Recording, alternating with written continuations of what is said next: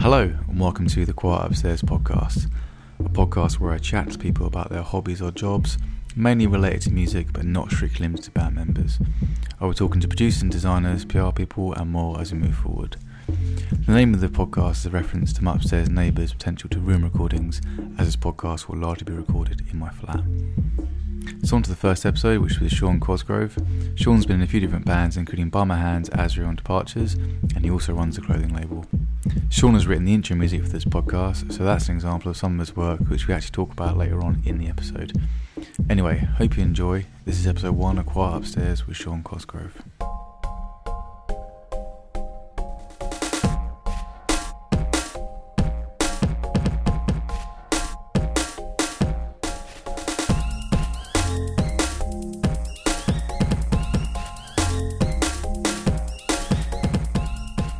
What's going on? Tell me about your early life. Immediately. So yeah, first question has got to be where you grew up. It's got to be Glasgow and got to be Glasgow, born and raised. Lived in the same house pretty much my entire upbringing. South side of Glasgow. Okay, and so what's the kind of the formative years?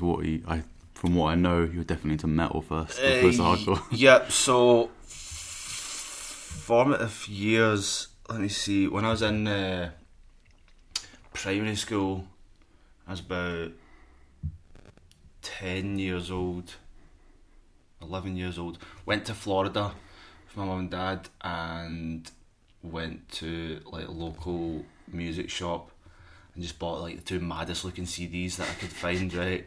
Which were Famous Monsters by the Misfits. Okay. Right, and The Bleeding by Cannibal Corpse. It's quite an eclectic sort of horror mix there. Yeah, it's some combo that. I obviously just thought, fucking yes. So that was like the first two CDs really. But when I was like really young, I had this babysitter that used to make me listen to like Iron Butterfly and Dog Eat Dog. Okay, when I was like 5 or something. So how did those albums kind of help you move into the kind of heavier stuff? Did you get home and then research other albums by them and go into other bands, or? Yeah, so when I got home, then I went to another, like when I went to a record shop in Glasgow, or like asked my friends. So I listened to those two like albums for ages, and then like the first thing that I went out and bought on purpose was weirdly the live album by Nirvana. Muddy Banks. Okay, yeah. Is that right? Yes, Muddy Banks. Yeah. Don't know why that was the first thing I bought. Okay. Bought that. I think I liked the idea it was like live. It was like a live recording.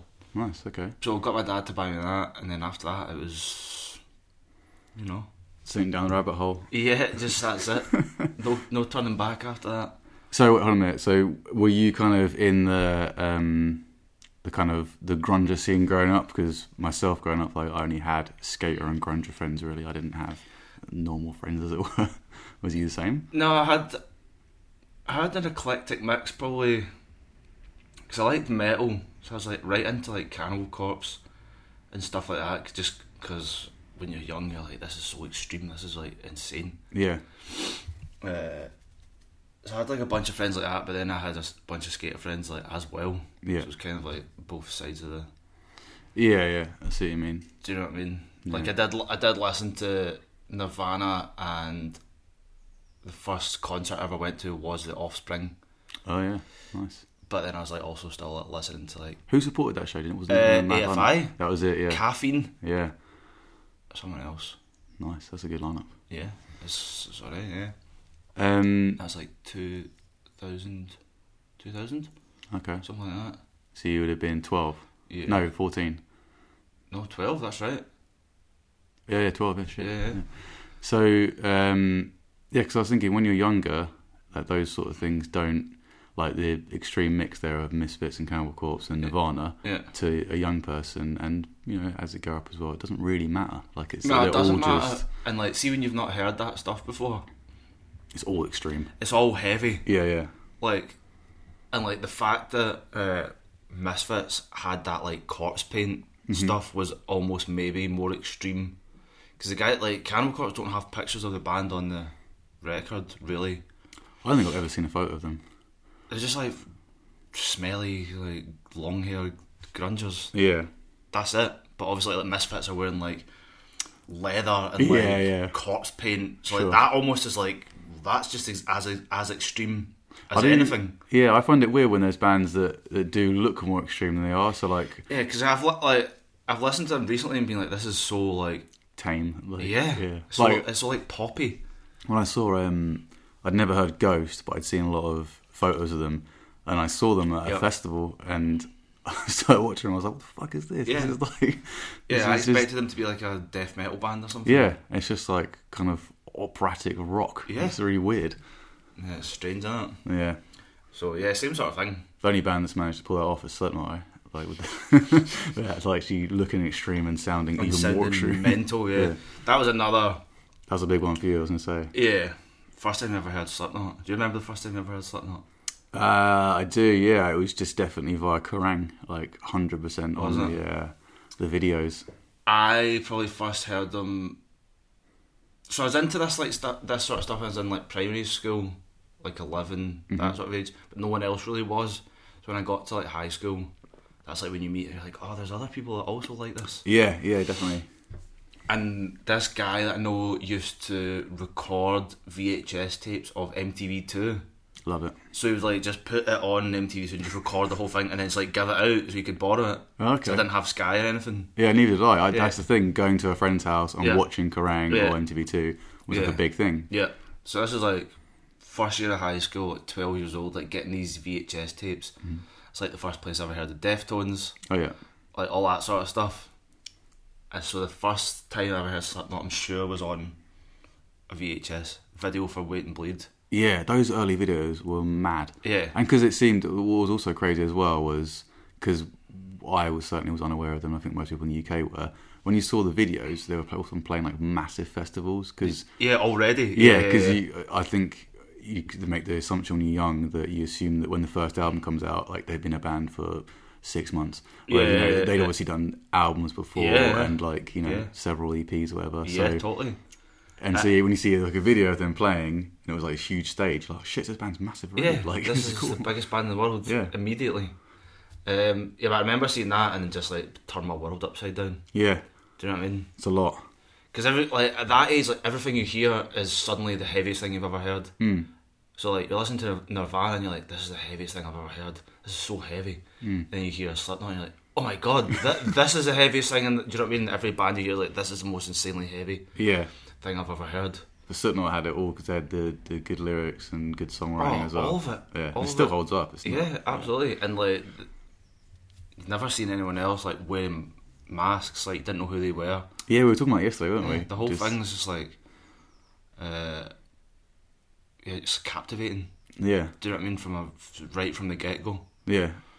Did you see him? You saw him on that Disaster Pieces tour, you said, didn't you? Yeah. What year would that have been?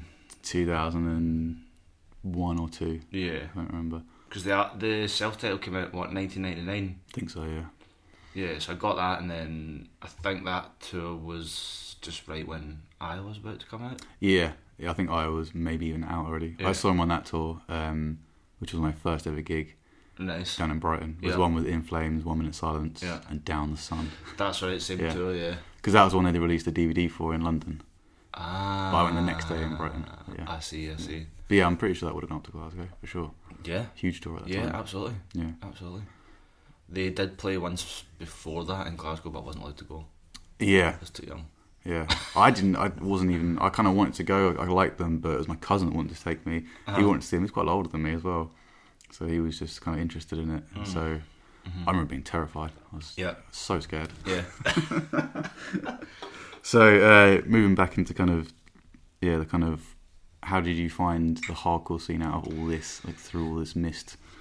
Well, I was actually in like a metal band when I was like 13. I think everyone was. I think that was the law. Yeah, but like a death metal band. Oh, right, yeah. When I was like 13 years old. Yeah. Like 13, 14, with like all these older guys from school. Mm-hmm. There was like 5th years of my school, so they're like 16 maybe, 17, I was like 13. Playing guitar in this metal band. did the demo, got it reviewed in Metal Hammer. Like it. Yeah. What did you get? Do you remember? Or did you get a score? Or was it just like a positive? I can't remember. Yeah. I can't remember. But that didn't last very long after that. I was just like too young to do stuff. Mm. You can't like play gigs during the week when you're 13, really. No, it's not allowed. It's not on. Yeah.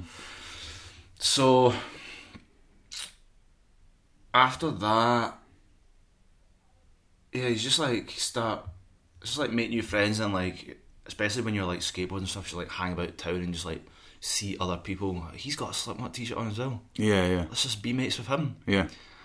And then I don't know, because to me, like, Glasgow is obviously, it's definitely a massive city, but in comparison to London, oh yeah, in terms of like if you're walking around town, yeah, because you were saying yesterday we bumped into loads of people, which is true, we have, yeah, but it seems like you do that more in Glasgow. So was there more of a inner circle, small scene, or kind of? So when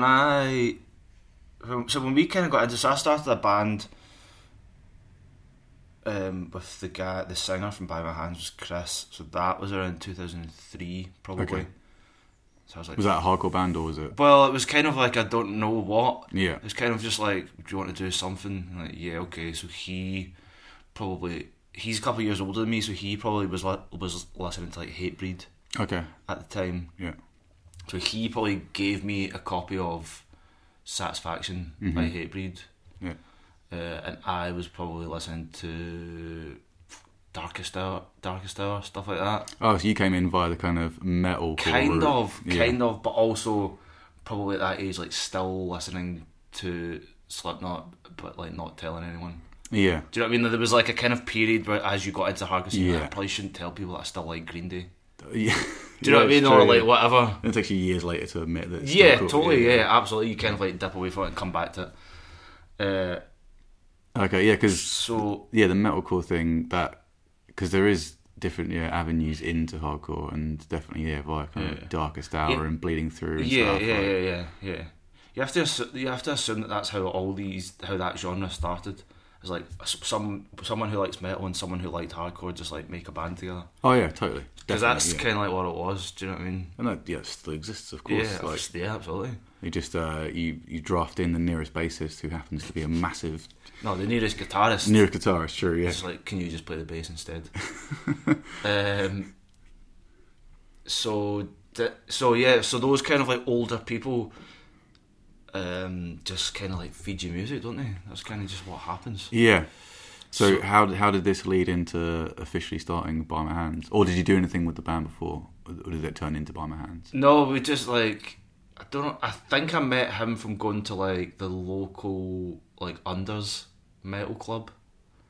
Oh yeah, I think have I seen at the Cat House? Yeah, I think so. Have I seen a photo of you wearing like a Pantera t-shirt in there or something?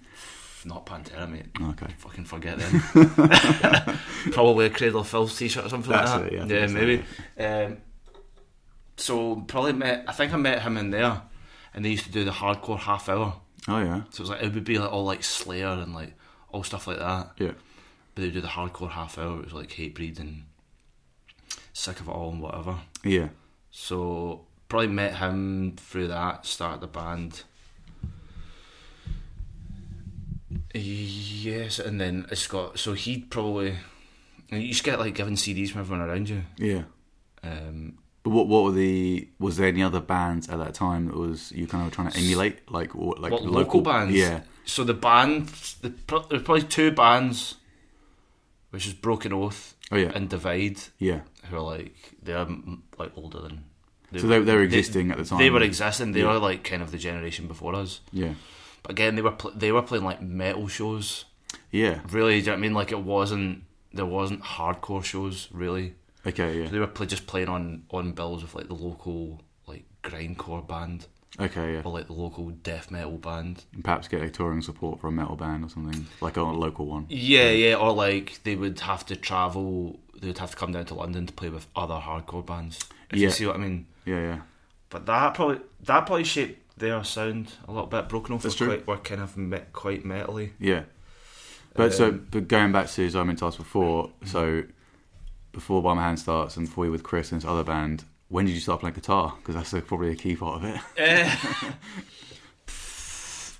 When I was at primary school, because my dad played guitar. Oh, okay. He was just like self-taught, so there was always guitars lying around, and I guess I just picked one up and went to I think I went to lessons like at the local library, like group lessons. Oh, right. When I was like probably 11 or something like that, 10 or 11. That's interesting. But that's just like the worst. Do you know what I mean? Being like in a room with 15 other people with your guitar and just like.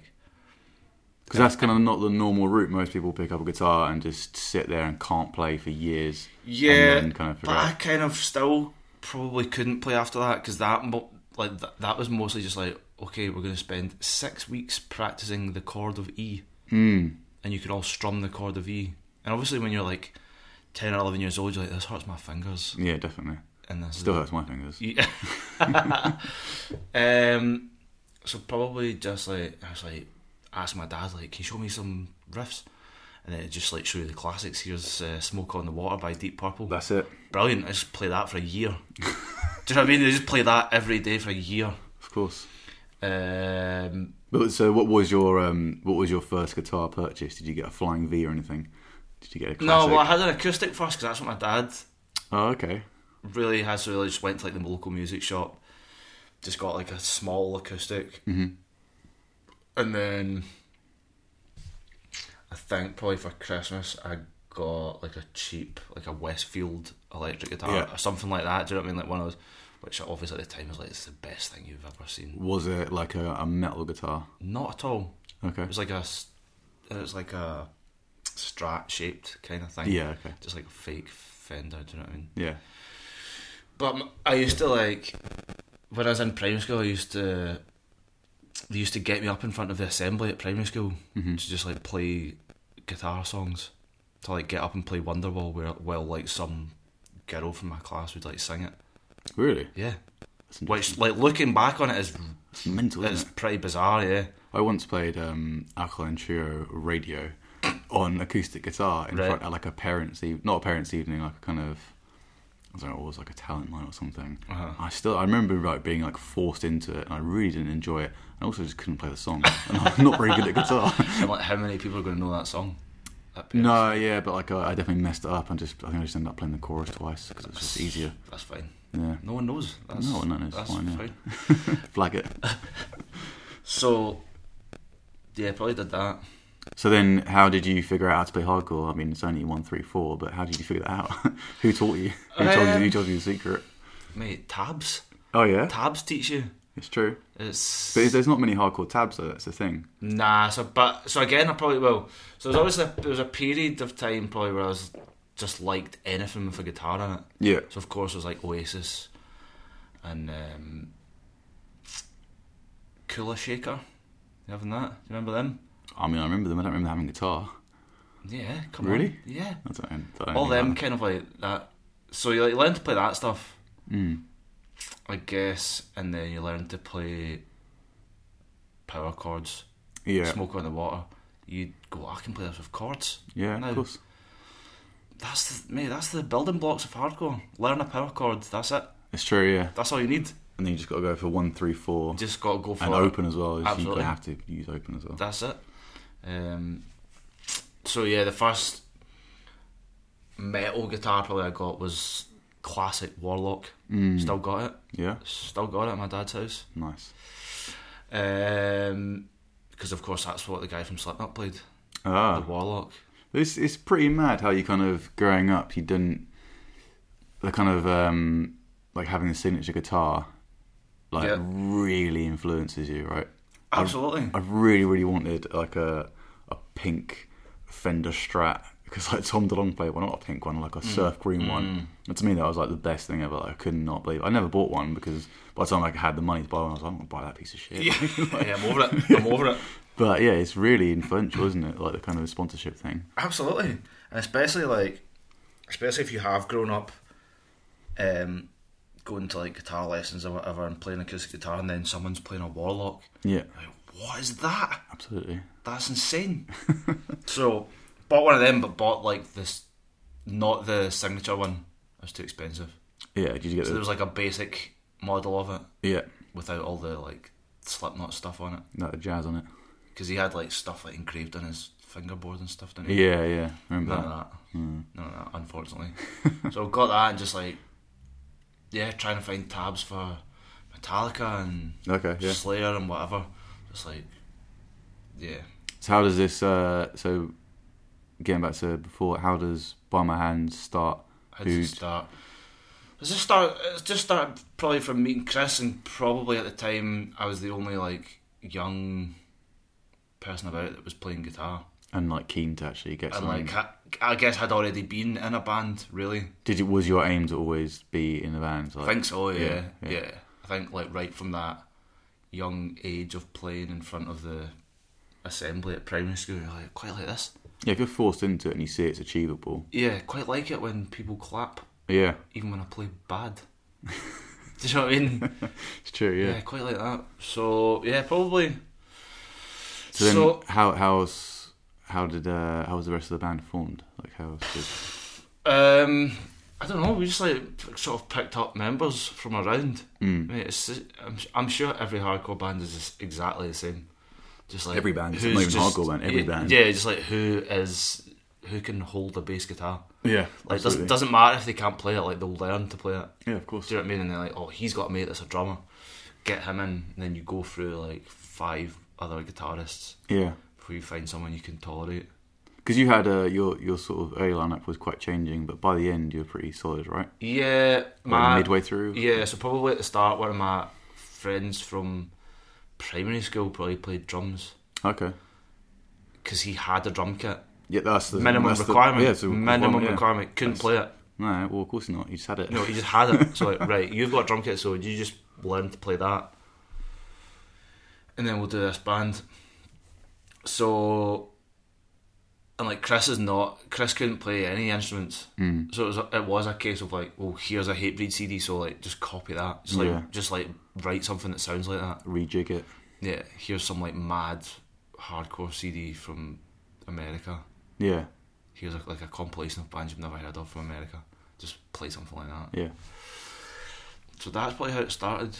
And so, where you did a demo first, right? Yeah, 2004.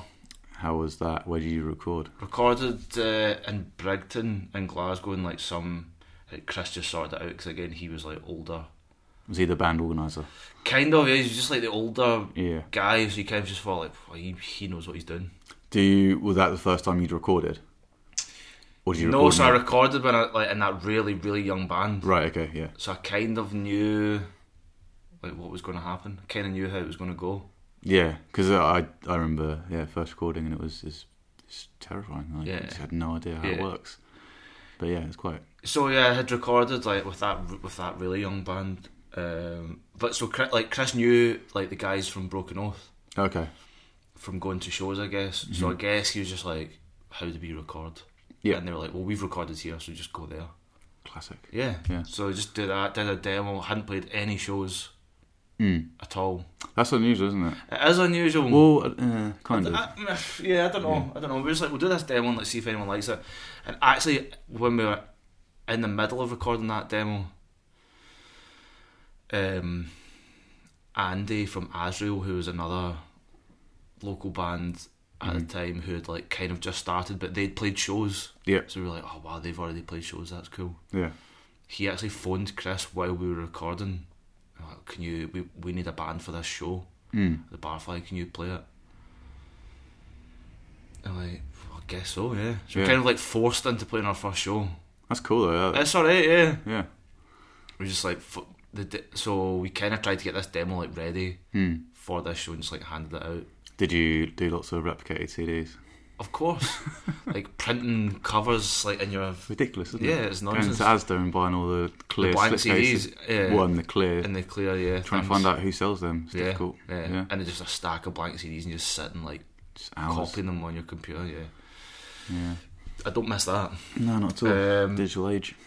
Yeah, so just handing them out, playing the first show, just loved it. People, like, and it was like it was that sort of time. It was just like all your mates would just go nuts. Like, it doesn't matter who was playing, everybody would just like go fucking So mental. was that a start of a scene because you said a Broken Oath and then Azrael? Yeah. And So you had like Broken Oath and like Divide. yeah, So then, as soon as you've got Azrael and By My Hands, Yeah.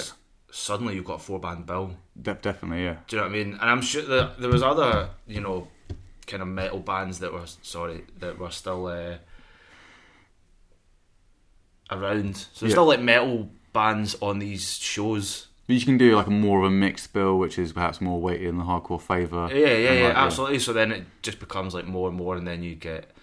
That's when you start to get into like GHC, Glasgow hardcore, all that kind of like actual scene. Yeah. Really. From what I can see, anyway. So I think the next thing you did, if I'm right, is the Zone 6. Zone 6, mate. Was Zone it? 6. Was the next thing you did the CDC split? Nah, so we did. Okay. So we did. Oh, no, you did another lesson learned, was it? Yeah, but we did like a ton of demos. Okay. So we did a 2004 demo, and then we just did like loads of demos. Right. So there's like some people still got them. Yeah. There's like a ton of like. We're gonna have to get them online for this thing. I don't know what some. I don't know if any of them are online. Some of them are. All of our stuff's on Bandcamp. Yeah. For free, like basically the full back catalogue. Like that first demo was probably missing because that's just like no one's you going don't to want have that. that. Nah, you don't want that. That's But it will soon be on Spotify and iTunes and stuff as Vector as well via the other project. yeah, absolutely. So, yeah. I mean, if you can find it. Well, no, you can said find the all early- the stuff from Bandcamp. We can download it and download re-upload it. Yeah. Once you get some sample clearance. So, ton of demos. Then we did so another lesson learned was 2005. That's kind of like a longer EP, not quite an album. I think Was it 7? I think there's 7 tracks Yeah. on it. Yeah. Just like that's a bit of a mad number. Yeah, it's a bit because it's not an EP and it's not an album. Nah. It's just you've done. Oh, we've got a delivery.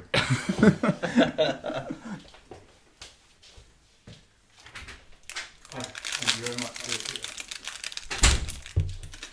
Postman's just bought some contact lenses through. Nice of him. It's not blinds. It's not blinds, no. So how did the Zone 6 connection come through? Good question. MySpace probably, Yeah, or because had you played shows in London at that point? You must have done. the first show we ever played in London was at the Trinity Bar. Oh yeah, Is that classic. right? Yeah, Harrow on the Hill. Mm-hmm. That was a good venue for a minute.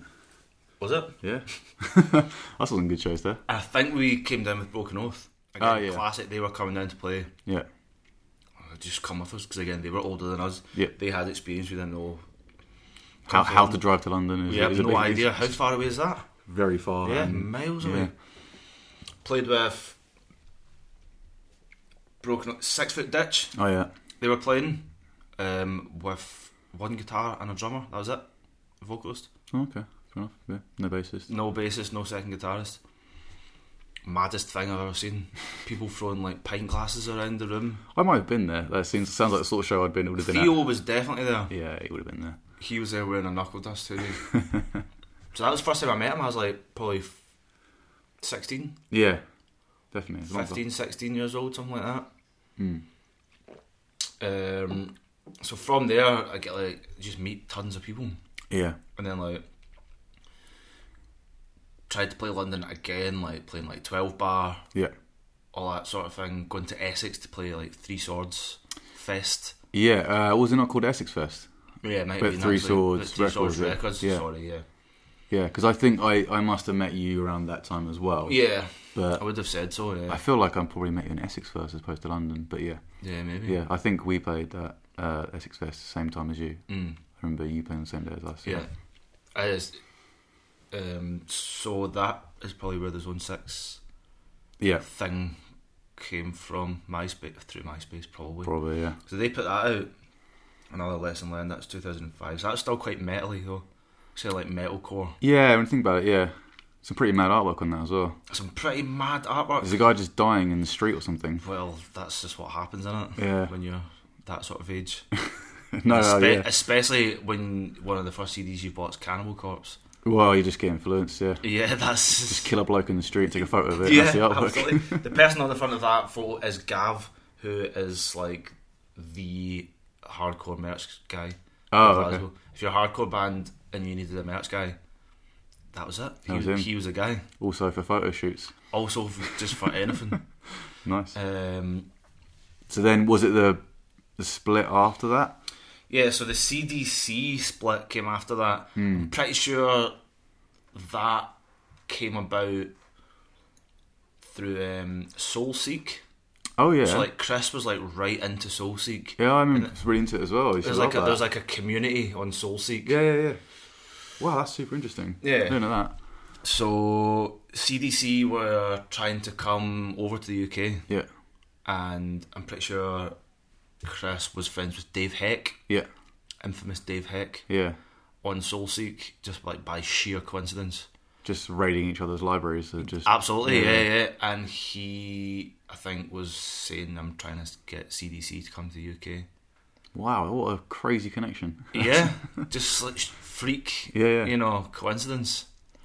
So they came here, and then I think after they came here, then we did the split. Yeah. So 2 tracks each. Was it only 2? I thought it was more than that. I think it's 2 each. Okay. There's maybe 2 and an intro each. Oh yeah. 2.5. Classic intro. It's a cop out. That is. 2.5 songs. So that was in 2006. So that was all like quite in quick succession, to be honest with you, that happened. That was like, at the time, that felt like the biggest thing. Absolutely. Doing a split with a band from America is pretty cool. Oh, unbelievable. Like, especially when it's such an unobtainable thing where the world was larger then because the online communities weren't as... Yeah, totally.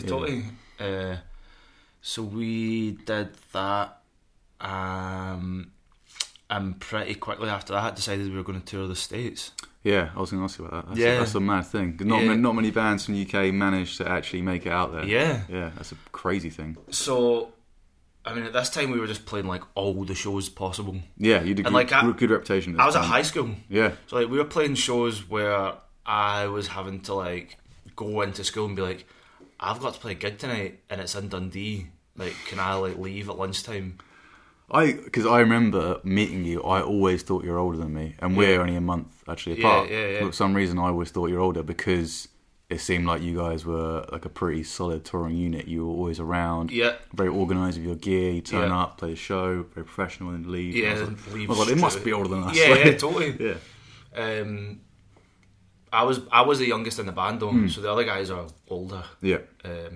Definitely. Maybe we were doing like a bunch, like just playing like anything.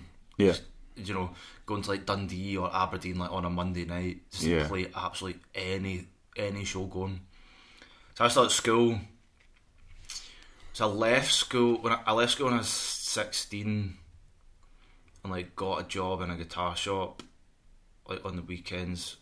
Well, got a job in a guitar shop on the weekends when I was at school. Mm-hmm. Then like just went full time straight away when I left school.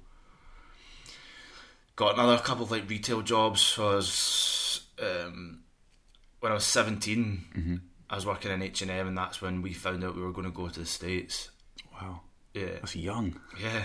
I was 17 and I quit the job in H&M because they wouldn't give me the time off. Wise move. Classic. Yeah. Quit that job to go to America and do this tour. And I don't even think I was 18 yet, or I just turned 18. Yeah. How long was the tour? 2 weeks I think we were there for, but it was kind of like the first day we were there, like we didn't do anything, and like, so we flew to New York, and Dave Heck picked us up, but he lived in Lansdale, Pennsylvania, right? So we had to drive back there, and then like kind of get organised and like play the first show like round about there, and then like hit the road. Really, the first show in Lansdale was like mad. So all these local guys from Pennsylvania, like all dressed up as Braveheart. Is like painted faces, like swords and stuff. Like Joe Hardcore was there. Yeah. He was involved. He's only into that anyway. Yeah, I was like, he's like, he already had the equipment. Maybe it started from that. Yeah. So we were playing this like local show, and like at the time I probably didn't quite appreciate like how important that show was for their scene, because the show that they had put us on was like all of these like local legends. Okay. So, like Strike Back, like Dysphoria, all the like bands that were like reforming for a reunion show, and like album release shows. Like, so I think Strike Back were like reforming. There's all these like local like legends. Yeah. So we were on this bill. I've actually got a T-shirt that's got the flyer printed on it for that show. Amazing. That Dave Heck made. So how did the set go down? Was it good? It was good. Yeah. It was really good. We also did an all-out war cover, which was like, that's gonna help, isn't it? Yeah, just won everyone over. Yeah. Actually, that was the first night, first show. Someone was moshing with a water jug and hit Chris in the face with it after our set, I think. Right. And he got a concussion and like a massive. So for the whole tour, he had like a bloodshot eye, like a huge black face. So from the outside perspective, if you come into a show, these 4 guys from Glasgow, you're like, oh, these dudes are hard. 4 or 5 dudes from Glasgow. The singer's got a black eye. Look at him. Reputation precedes you. So then, like, I would need to. Do you know what? I should have found the routing for that tour, but it was basically from like New York. We went down like through the middle of America, so, like Louisiana, right, like into Texas. Jeez. So they had just booked this tour of like, where have we got friends? Yeah, let's just go there. So all through like middle of America, like into Mexico. Wow. Yeah. So then from Mexico, like pretty much all the way back. Yeah.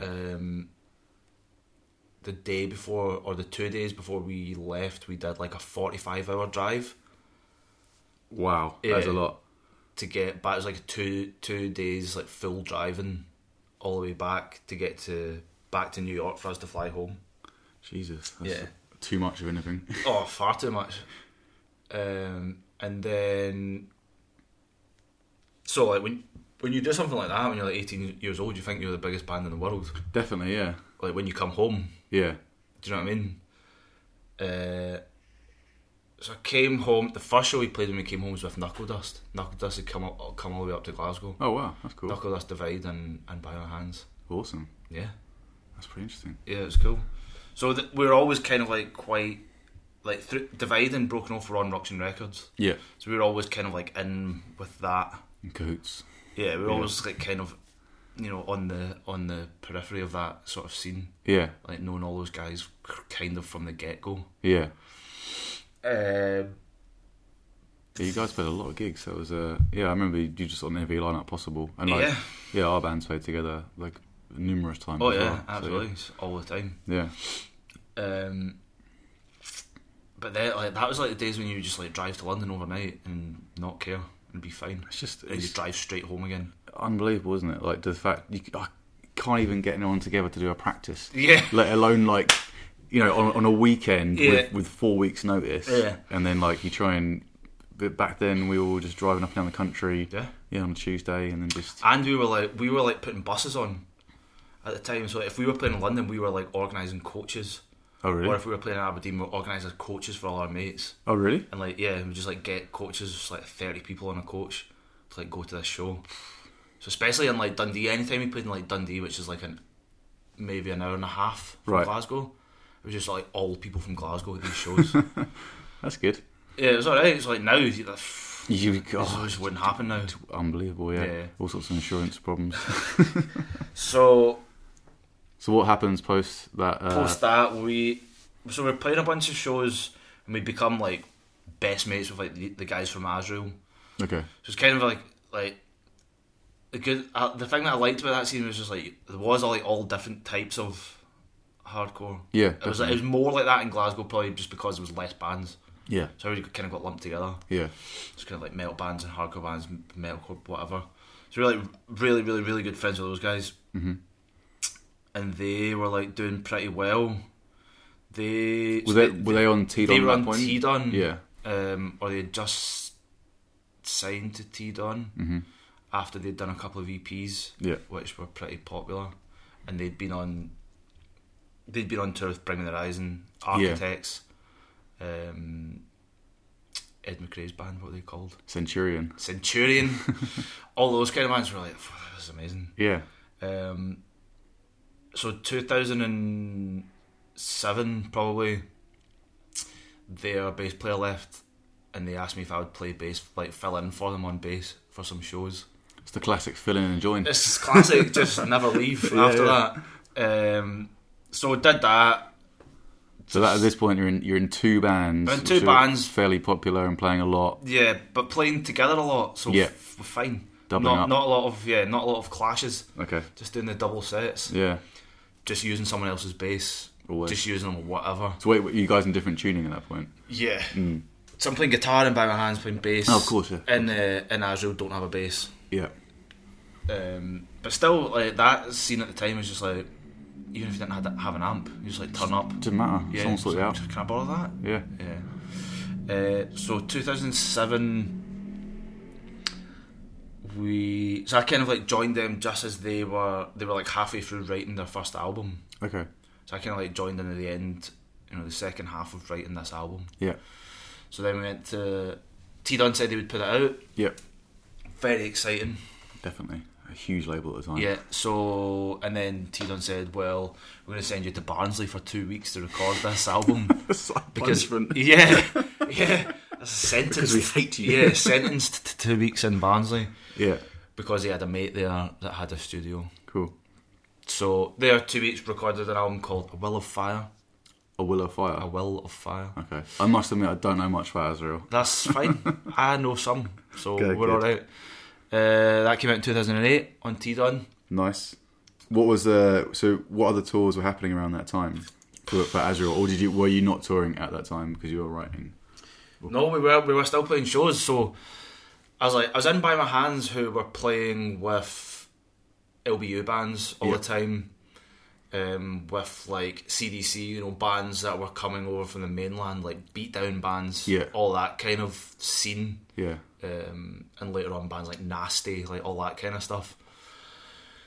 And Azrael were like kind of splitting into a slightly different scene. Definitely, definitely. Not too different, because at that point they were still quite like... Yeah, agreed, yeah. Yeah, especially like in the Midlands.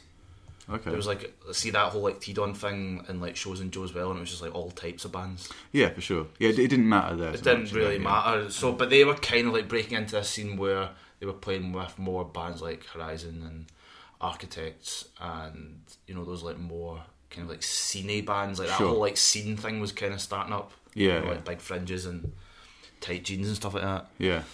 So I was kind of like in those like two slightly different worlds. Yeah, definitely. Which also like came together at some point. Yeah, because looking back, they were very different. But I know you were saying at the time it didn't seem like it wasn't an issue. No one cared. Absolutely. There was shows that we played that were By My Hands and Azrael and Bring Me the Horizon. Yeah.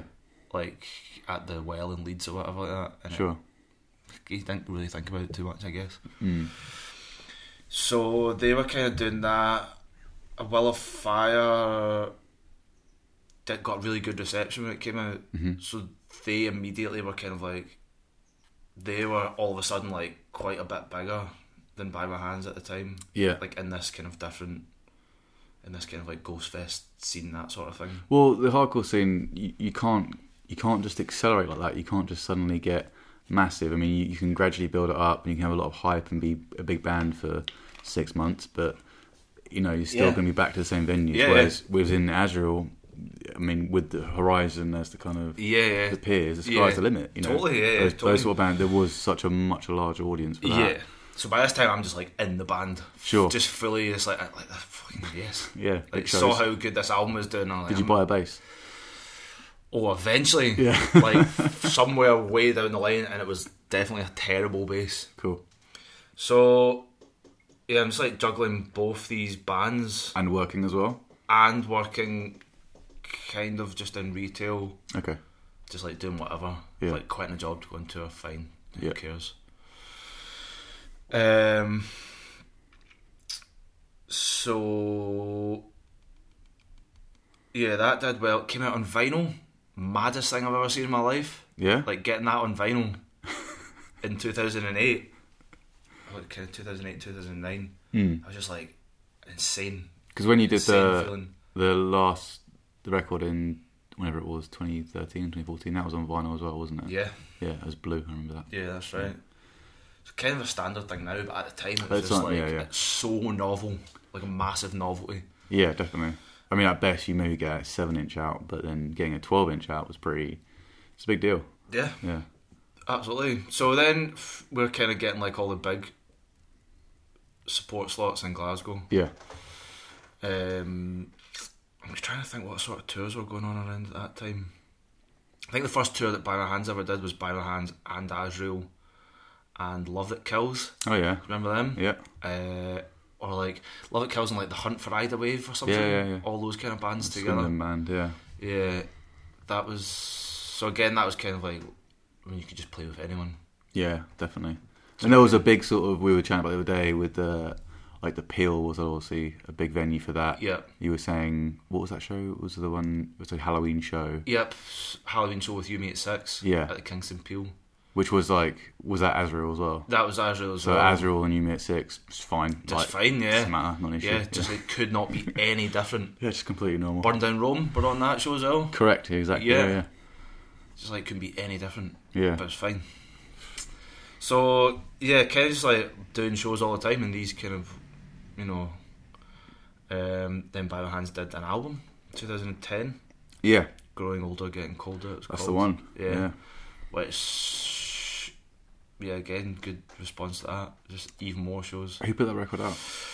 It was on the German label, wasn't it? There was a German label. I can't remember what they were called. So I think we'd been to Europe like a few times. Mm. I think we even had gone with Azrael at one point. But again, we were just like going, like driving with Broken Oath to festivals in Belgium for one day, Yeah. and then driving back. It's just That is so unfeasible far from, like, because we used to do that from here, Yeah. which is like from London. It's not really much of a big deal to drive to Belgium and back. Obviously, it's a big deal, but from Glasgow, you've got the extra 550 miles. Yeah, Stupid that's it an is. extra like 7 hours. I Easily. mean, I don't know what speed you're driving at, but that's 10 for me. So yeah, I think a German label had put that out, but pretty quick succession. Like we did that album, then we did another. Like in end of 2011, we did a 7-inch on Purgatory. Oh yeah, So that kind of whole thing was going on. definitely, yeah. And again, we just do like all the tours that we could possibly do. Yeah. So I was like, you know, going off on tour with By My Hands in the mainland for 2 weeks, and like coming back, and Azrael would be waiting for me, like, Yeah. outside my house to go on a different tour, Amazing. to go on tour with, I think also Perish or. So Which is, at that point, that seems like that's definitely more split because Purgatory is. Yeah, it was a hardcore label. yeah, and it had definitely like branched off at this point. Everything was more like, you know, subgenres. yeah, Whereas when these bands started, it was just like hardcore, and that was it. yeah. And now it's like all different subgenres. But So what was, because Azrael, you had a lineup change, but that was just after this. yeah, so it was all kind of around the same time. To be honest with you, when I joined Azrael, we played a couple of shows like with the old lineup, and then like drummers kind of came and went. But this is still all like people from Glasgow, and Okay. this, like, after Will of Fire came out in 2008 and like got a good reception, then you're talking like 2009 sort of like 2009 2010, you're talking about when like we got like a manager, Okay. like Polly Towers Yeah. from Manchester, who was putting on shows in the Music Box at the time, which we were always playing in there again. Manchester had an amazing scene for that. sort of Manchester thing. had a great scene, Yeah. and that like I owe so many friendships to like that Yeah. thing. Do you know what I mean? Like that place, like Your Demise guys, like meeting in Manchester and playing shows together. All the guys from what's now Broken Teeth. That's true, yeah. Yeah. They're meeting Cam as well. And Cam, of course, Cam putting all the shows on. So we ended up with a manager at this time, right? He worked for the Artery Foundation. Yep. It was like a management label. So then, like, all of a sudden, like, we're on this, and then we had 2 European tours with A Day to Remember, like, in quite quick succession, Sure. which, like, was just, like, unreal. Yeah. They really went. Yeah. trajectory was It was huge. vertical. So we did tours with them, like did some shows in the UK, did some shows in Europe, and thought, this is amazing. It was like biggest shows I'd ever played. Yeah, Like going to Europe to play 1,000 cap venues just felt like that is amazing to be fair. insane. Yeah, So we're doing that, and then so we're on this management label. Like everything looks great. We're like, right, we're like, now's the time to do another album. Like, this is the time. yeah. And then our singer left. Ah, So we did two tours with Date Remember, and then we did like a huge stint in Europe with For the Fallen Dreams, like 4 weeks long Jesus. in Europe. What happened to Fallen Dreams? Yeah, wow. Mate, they're still around. Yeah, And then the last show, or second last show, the singer was just like, yeah, I'm done. I mean that's a long tour. You can kind of Yeah, totally. But Yeah. he was like, Yeah. he was planning to do whatever, like go to uni, and 'cause Okay. I guess when you're in a band from such a young age, like I just left school and was just like in bands. yeah, Everyone else that I went to school with went to uni, yeah, like straight to university, and I was just like playing in bands. No, didn't go to college, didn't go to university, nothing. yeah. So I guess by this point we were like 19 years old, 20 years old, and I guess he was a bit older. He's like, I need to go to uni or something. Like I need to do something with my life. Which is a kind of admirable thing to do, because if you're playing these massive shows and you're getting good tours, to then kind of bow out and say I need, Yeah, I need something to fall back on. yeah. I think it sucks for everyone, but Yeah. So that, to be honest, he kind of just halted everything. it's like you're dead in the water. Yeah. Yeah, Just left us didn't know what to do. So we're just trying to get another singer. The drummer also had left to tour with Mull Historical Society. okay. Yeah. I didn't know that. Yeah, the drummer had left. I think he still does that. Okay. Had left to that, and no singer, no drummer. You're a villain bassist. What's going on? Yeah. No, I don't It's know anymore, madness. but- Yeah. But we're obviously in a good positions. That we probably shouldn't waste this.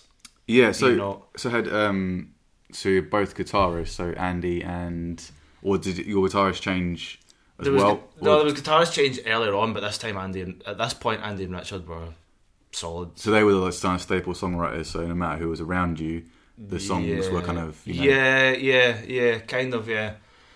Just because if you lose your lead guitarist or your main guitarist or both guitarists, it's to that point up to the new guitarist to emulate what happens before, and it kind of I feel like because the guitarists tend to write most of the riffs that sort of signify the band. Yeah. But if you had your guitarist still, then Yeah, it wasn't too bad. But that was tougher than I thought It's it was going to be. It's yeah. a tough thing to replace a frontman. 100%. Yeah. And he was a really good frontman. Everybody Yeah. loved him. So this sort of period of time, I'm doing a By My Hand 7-inch, or maybe that's kind of slightly before that. So kind of Azrael just kind of was kind of fizzling out Yeah. Okay. Yeah. because we were just doing nothing. Yeah. Trying to write songs. The drummer from By My Hands was coming to the studio to play drums for us for riffs that we were writing because we had no drummer. Yeah. Trying to write that way, but just years, a year of trying to write songs. Everyone just losing the will to live. Yeah. So then I did 7-inch on Purgatory with By My Hands. That was fine. And then in 2012, decided to call it a day. I think By My Hands really had done everything Yeah. that we could have really done feasibly. Yeah. You did more than most bands. A very legit existence. You know? Yeah. I mean, it's great. But I think we just decided, everybody's got real jobs now. Sure. We're not going to do anything more than this. Yeah. No one's going to quit their job to try and tour full time. So let's just go out on a high. Yeah. Definitely. Yeah. So that was fine. 2012. By My Hands split up. Played the last show. How was the in last show? Glasgow. Amazing. Yeah. Full sets on YouTube, I think. Well, I've seen bits of it. Yeah, Yeah. it was great. Yeah. It was at Stereo in Glasgow. So all our mates there, it was great time. Yeah. So by this time, I had kind of recruited a new singer from Azrael, for Azrael. Yeah. Sort of. We're kind of testing the water Sure. with this guy, Rob. Hob Realm. Hob Realm. and they were from Manchester. Yep. Preston, Manchester. So they were kind of like he was bringing his best mate, who was a drummer up to like try it out. So they were kind of coming back and forth, like learning the songs. Like we were trying to work out if this was going to. It's a pretty cool thing to find a singer who then has a best mate who's a drummer. Perfect, and a great drummer, yeah. Yeah, and just come as a package deal. I think they had been in bands before. Sure. So they kind of had previous. Yeah. So kind of was doing that, still trying to write, trying to figure out if these guys were going to work in the band. So I guess eventually we decided to go with these guys. They learned a lot of songs. We tried to get back on the horse, still playing the old stuff. Yeah. It's tricky for a new vocalist to do old songs. Yeah, very tricky. Yeah. It wasn't too bad though. It was alright, but I think we'd lost so much momentum. Yeah. By this point, because especially in the hardcore scene, if you disappear for a year and a half, you're just forgotten.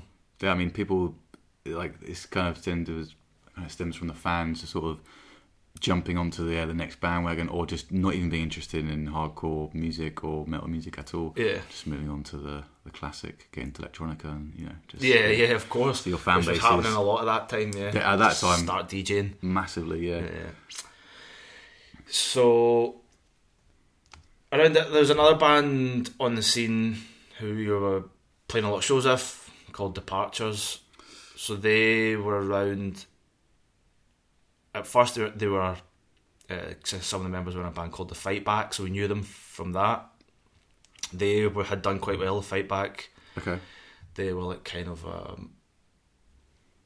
like a more proper old school hardcore band. Like, I must admit, I've never even heard that name. You've never heard that name. No. So that was like Kino. Like Danny was in that band. Sure. I think Trainer was kind of like in and out of that band. Maybe they were more like Champion or something. Okay. More that kind of style. So they were also like coming down to England to play shows, but with like Turn Cold. Okay, more like that kind of. Which again was another side of it, the kind of melodic hardcore side. Yeah. You had your American Nightmare, One Life Yeah, War, it was totally American Nightmare. It was that kind of thing at that point. So by that point, like they totally split off. Yeah, so the Fight Back. They're like playing shows with these melodic. Azrael are like a metal band playing metal shows. And there's definitely not a crossover there. There's no way. There's not a crossover there. In Glasgow there was. Yeah. Because it's just like everyone's just mates. It's like playing shows together. But then like somewhere like Leeds or Manchester where there is enough travelling bands or local bands, it's not going to be. It doesn't cross over. Yeah. So we were mates with them. So 2012, where By My Hands has just finished, Azrael's kind of in a lull.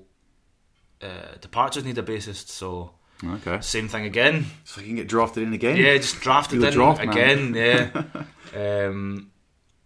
So they had just released Teenage Haze. Sure, yeah. Which was on Fist in the Air Records from kind of Essex, Canterbury, I want to say. That kind of... Kent, isn't it? Kent, sorry, that's the one, mate. It's all the same. You're not from England, this sort of thing. Sorry, Jamie. So they had just released that.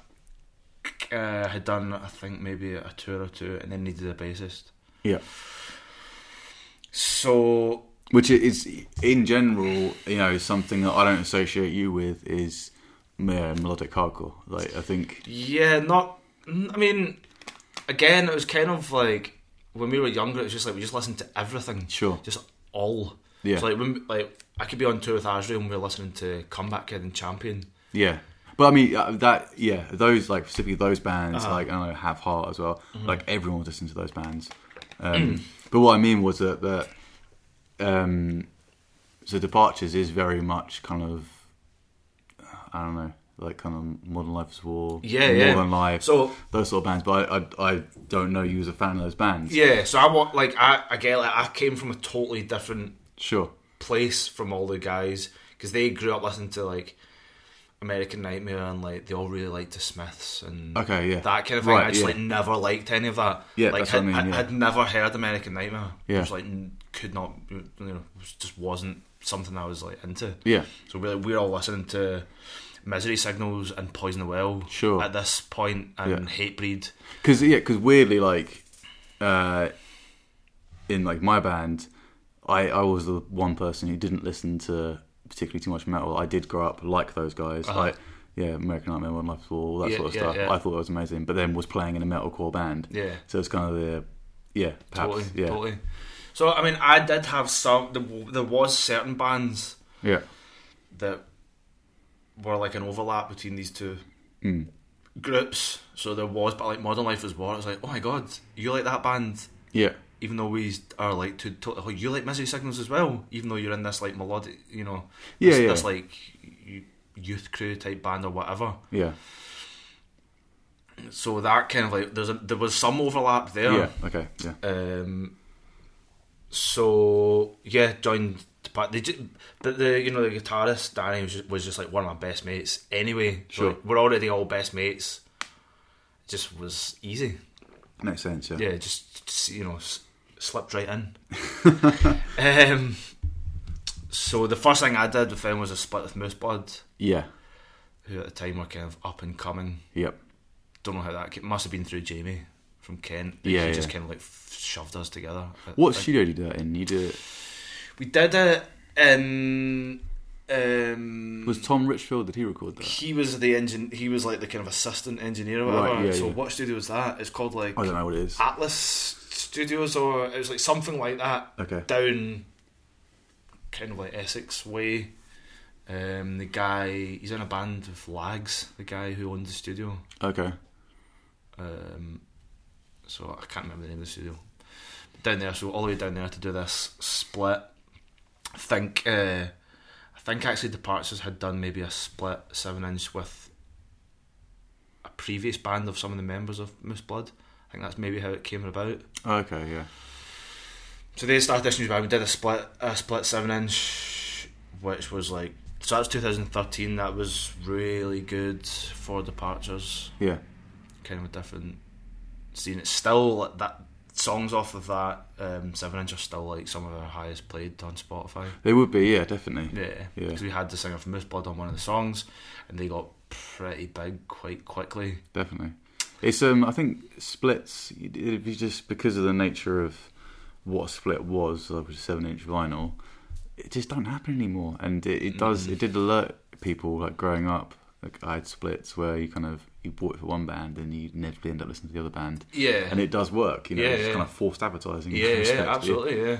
Or you discover a band you wouldn't have listened to. Yeah, absolutely. Otherwise, yeah. Yeah.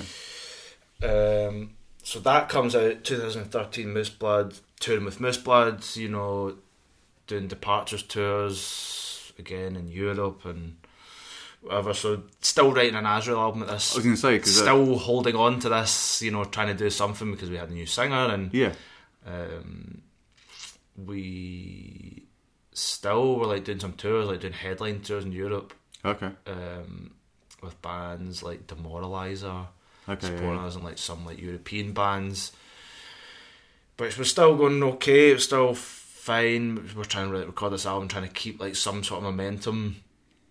So then we finished an album and recorded it in Perth with Tom Mitchell, who's an old friend who used to be in bands when we were growing up. Okay. Tom the Talent, just good at everything. I think he's now like a fashion photographer. Okay. Just like can just do anything that turns his hand to. I hate those people. Yeah, just really good. Just naturally, like so talented. Was just working in this recording studios. Yeah, I'll record your album. Yeah. So did that in Perth, but again, like everyone was so busy. Like I was busy with Departures and like working. Everybody's working, so we were just doing it like sporadically. So piecemeal. Just like taking a day off and doing a day, and like so it kind of took a while. It took maybe 6 weeks. Okay, yeah. 8 weeks of like tracking. Yeah. To do this album. And by this time, like, Artie weren't interested anymore because we weren't doing any shows, and we ended up back on T-Don with this album. Well, you might have this might have been the final release for T-Don. I can't think. Might have been. I don't know if they did another one after that. Yeah, I don't know. Yeah, it might have been. They were still kind of like up until that point. They were still kind of doing a lot of stuff. Yeah. So we just because we were on we'd spoken to all these like we were on like German labels who had like really good distribution deals, and then it just didn't seem right. So we just ended up back on T-Don because we just wanted to get it out. Yeah. Like, who do we know that would just put this out? Sure. Did you do a free download for that? I don't think so. Okay. I don't think so. The stream was up, and we were just like, just trying. And so we toured that when that came out. Yeah. Kind of wasn't released very well, to be honest with you. Sure. Kind of just people were like not getting their vinyls. I don't have one. I've never had one. Yeah. I've never even seen one. I've seen one. It's got just transparent blue, isn't it? Yeah. Apparently it's lovely. So, and to be honest, by the time the album came out, I think everyone was just like had enough. I think it'd probably been so long that, as we discussed before, perhaps the fan base might have moved on. Just a bit too much. The album was good. Like people did like it. Yeah, I listened to it. I liked it. Yeah. Like people liked it. But it's just like more of the members of the band. Just I think it has had enough. Okay. Yeah. We were like trying really hard and like touring and like playing shows and just trying to do stuff, but everyone just had their own stuff going on. Yeah. And just like weren't willing to put enough effort into it. Yeah, by that point everyone's a bit older and so they've got jobs and you can't just suddenly drive to London for a night. It's like, totally. Or just take 3 weeks off work. Yeah, absolutely. You can't just like quit your job to go on tour really anymore at this age. So the focus is kind of at this point on Departures. It's kind of shifted on to Departures. Bang My Hands done. Asriel, we've done an album and it's not much is happening for us, so suddenly the shift is on to Departures. So we were like playing with Modern Life as War, playing with American Nightmare, going on tour with Modern Life. Yeah, that's the tour that we sort of reconnected our friendship on. Yeah, we did. We kind of reconnected on this Modern Life tour. You were driving them. Yeah. And that tour, weirdly enough, we had Rob Helm from Asriel singing for Departures because James, the Departures singer, had got married the day before the tour started. Which, I mean, if you're going to try and go away, you're going to be in a lot of trouble. So. Yeah. That marriage is not going to last long if you go on that tour. Definitely not. But that tour was fantastic. It was a great tour. Unbelievable tour. And, good reactions sort of every night. And perfect band to tour with for Departures. Absolutely, yeah. It's just like a match made in heaven. Yeah. And it's just one of those tours, like, it sounds cheesy, but like one of those tours that you just like make friends and like are still friends now. Yeah, definitely. Like, years later, all those guys from that band. So we did that. So we had the 7-inch with Moose Blood came out in 2013. Like we still had like decent kind of momentum going from that. Yeah. Started writing another album after the More Than Life tour. So Teenage Haze had come out on Fist in the Air in the UK, but also on No Sleep Records. Sure, yeah. Like in the States. Yeah. Which did wonders, I think, for us. Like it's difficult when you're not there and you kind of. It is difficult, yeah, but like No Sleep had a great reputation at the time. Definitely, yeah. Really super cool label. Yeah, I think like Balance and Composure, like that kind of whole scene. Yeah. So that was really good for us, and we were playing shows with Balance and Composure, and Piano's Become the Teeth and Touché Amore. Yeah, but what I mean is that when you're not in the country and if you're not talking to the label enough, you don't realise how well it's going down because unless someone presents the stats to you, absolutely, it's kind of absolutely. And this could be this pocket of hardcore's not really the type of scene where you're looking to see the stats. No, definitely not. Do you know what I mean? Yeah. So, but it's also not. It's it can be the scene where people are super excited and post about you, but more often than not, people can listen to you and just never tell anyone. Yeah, absolutely. And never post about it, and it's just going to be their own thing. And so it's kind of like, well, how far does this reach? Like, it's probably some kid in Australia listening to you right now, and you will have no idea ever. Yeah, absolutely. It's kind of one of those weird things. Absolutely. So then in 2015, we got an offer to go to Japan.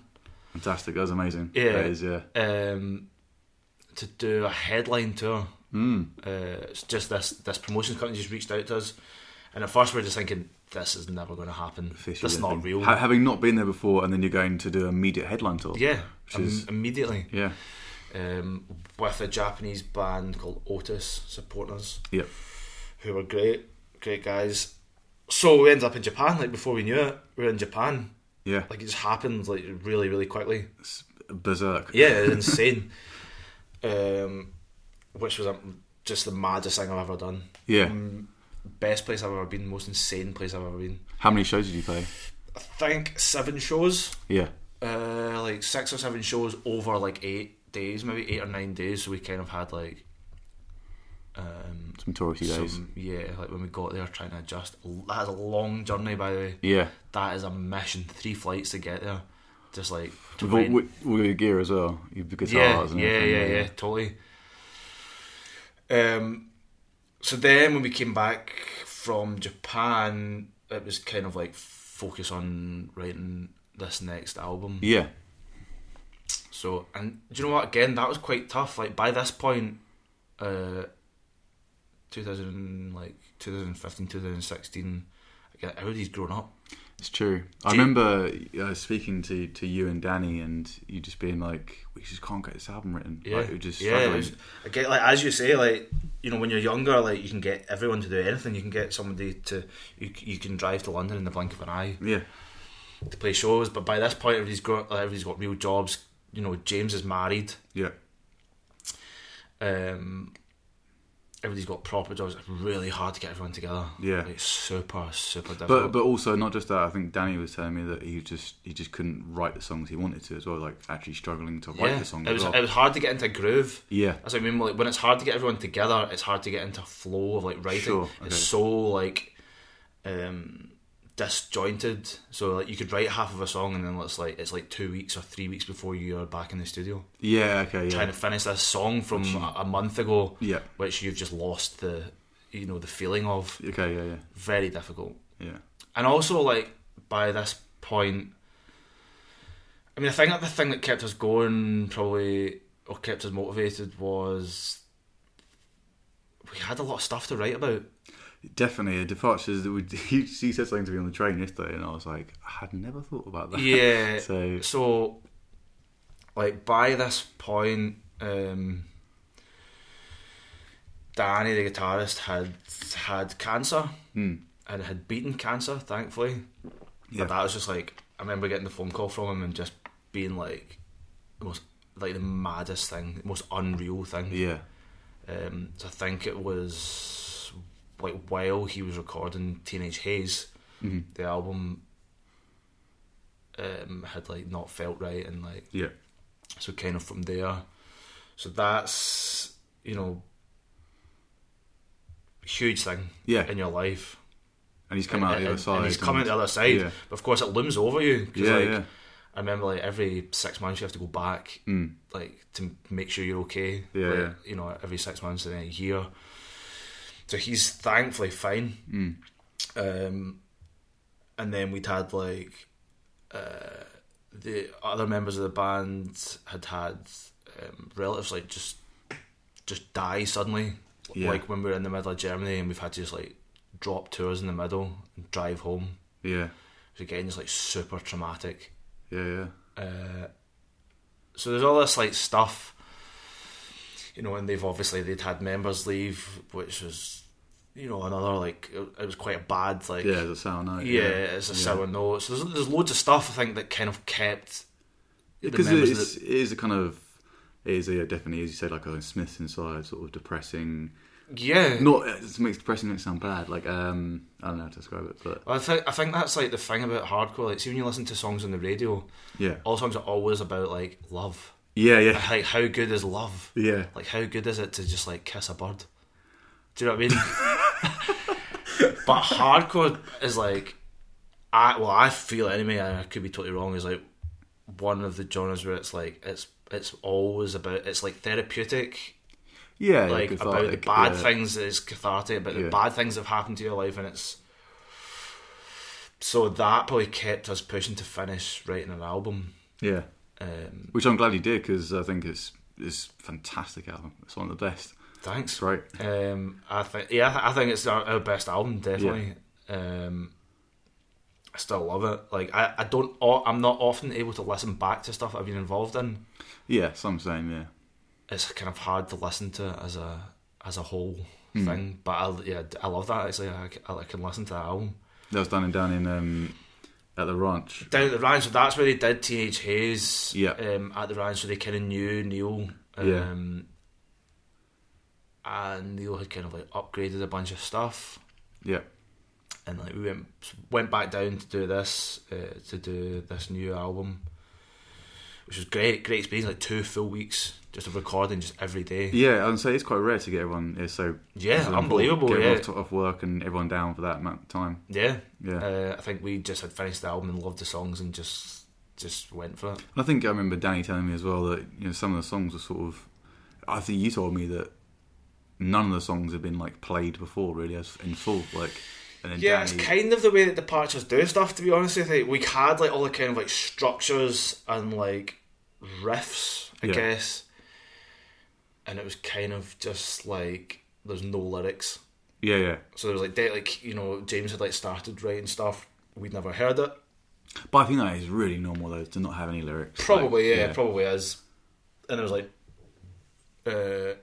Danny had just been like writing the leads, I guess, on his own. Yeah, because I think he said he wrote a few songs like the night before he came down. Yeah, and we're just like messing about. I'm sure every band does that, probably to some extent or another.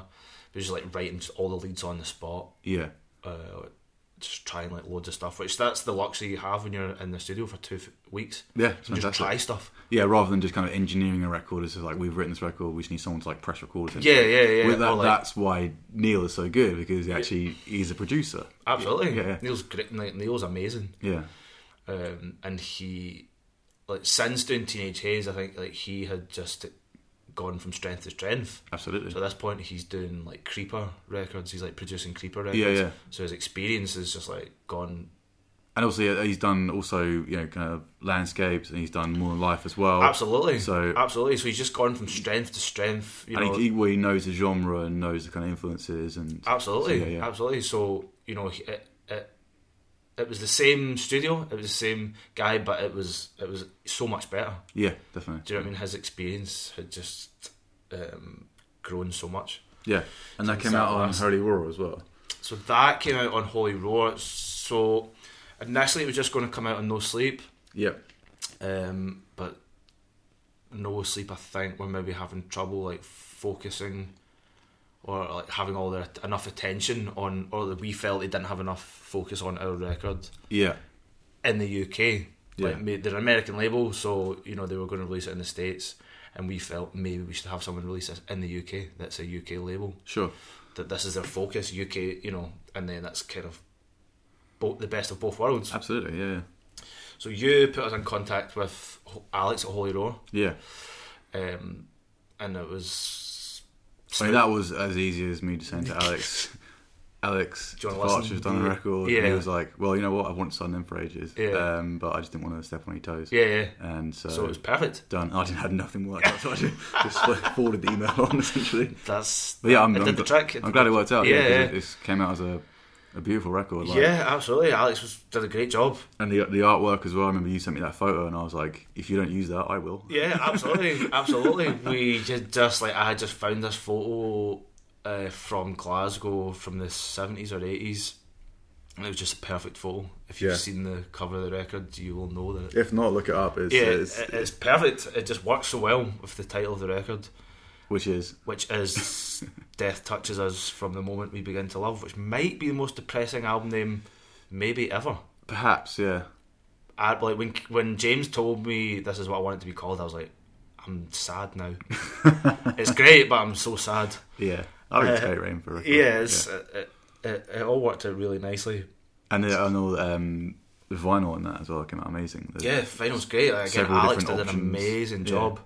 Yeah. There's loads of variations out there. There's No Sleep versions, there's American versions of it. Yeah. There's Holy Road versions of it. So No Sleep kind of handled the American side of that release. Yeah. Where Alex did mostly everything in Europe, pretty much. So it worked out really well. Sure. And that leads us on to the next traumatic thing. That leads us on to the next traumatic event. So not long after that album comes out, we do some tours, do some really good tours. who did we tour with? Again, we toured with More Than Life and like done a bunch of shows with Nothing and whatever. So then we do a tour with Touche Amore in the UK. So UK tour, Touche Amore, Angel Dust. Amazing tour from the get go. It's like packed out every night. It's a good lineup. Yeah. Like quite eclectic, that lineup. It is, isn't it? Yeah, it's not just one thing there. Yeah. So amazing lineup, great guys. Just like getting on so well, having a great time. Then we played in Leeds at the Brudenell Social Club. And after we came off stage, James was like, "Oh, I feel a bit strange. I think I've pulled a muscle maybe." I was like, I was doing some push-ups earlier. I think I've pulled a muscle. So I'm going to sit down. I'm like, okay.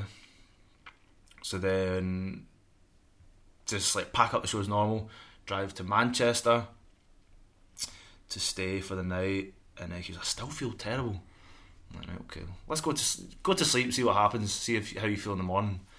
So the next morning I'm like woken up at like 6 a.m. by paramedics like coming in. Oh, I didn't know that. I thought you went to hospital. Nah, paramedics coming in, and James was like, "Yeah, phoned NHS 24 and they basically sent me an ambulance straight away." Wow. So I'm gonna go to the hospital, and we can't finish this tour. Yep. So there's only 2 shows left. Okay, yeah. One of them was the London show, which was like the one we were all looking forward to the most. Thanks, James. Yeah, because I forgot, because I'd see you stayed with me in London, but you hadn't played. You'd just been down to, you were passing through, so you stayed with me, right? That was it. Yeah. Of course, yeah. So James is in hospital. No one knows what's going on. We just had to go home. Like we had a van, we had a driver, we had a merch guy, all of who were getting paid. Like we couldn't just hang around and not play shows and not get paid, unfortunately. And James is in Manchester, so it was really unreal. Like we just had to like go home and leave him in Manchester. We couldn't do anything. We couldn't check him out. Yeah. No one could tell us what was going on. We just know that he'd been admitted. He had to stay there. So we come home. James was in there, I think, for at least a week. Yeah. In Manchester on his own, which must have just been awful. Yeah. Not knowing can't get any answers. Like just doing all the tests possible. What's wrong with him. So it turned out he'd had a heart attack. On stage, which is probably the most rock and roll thing perhaps you could ever do. Yeah. He'd had a blood clot which had torn an artery. Ooh. So at this point we were just like in disbelief. Yeah. And like trying to... So it took them a week, maybe a week and a half to like actually figure this out. Yeah. Because at first they were like, "You haven't had a heart attack. It's not that." Yeah. So we're trying to figure out what it is. And eventually we're like, okay, that was a heart attack. You've got a torn artery in your heart. There's not really much we can do about it. Because when you have... I think like when an artery collapses, then you have surgery. They give you a stent to open the artery back up, and that's what they do. When it's torn, they're just like, well, just it has to heal now, and that's it. Oh, okay. So there's no surgery. They put him on a ton of medication, and then all of a sudden it's like Departures is stopped.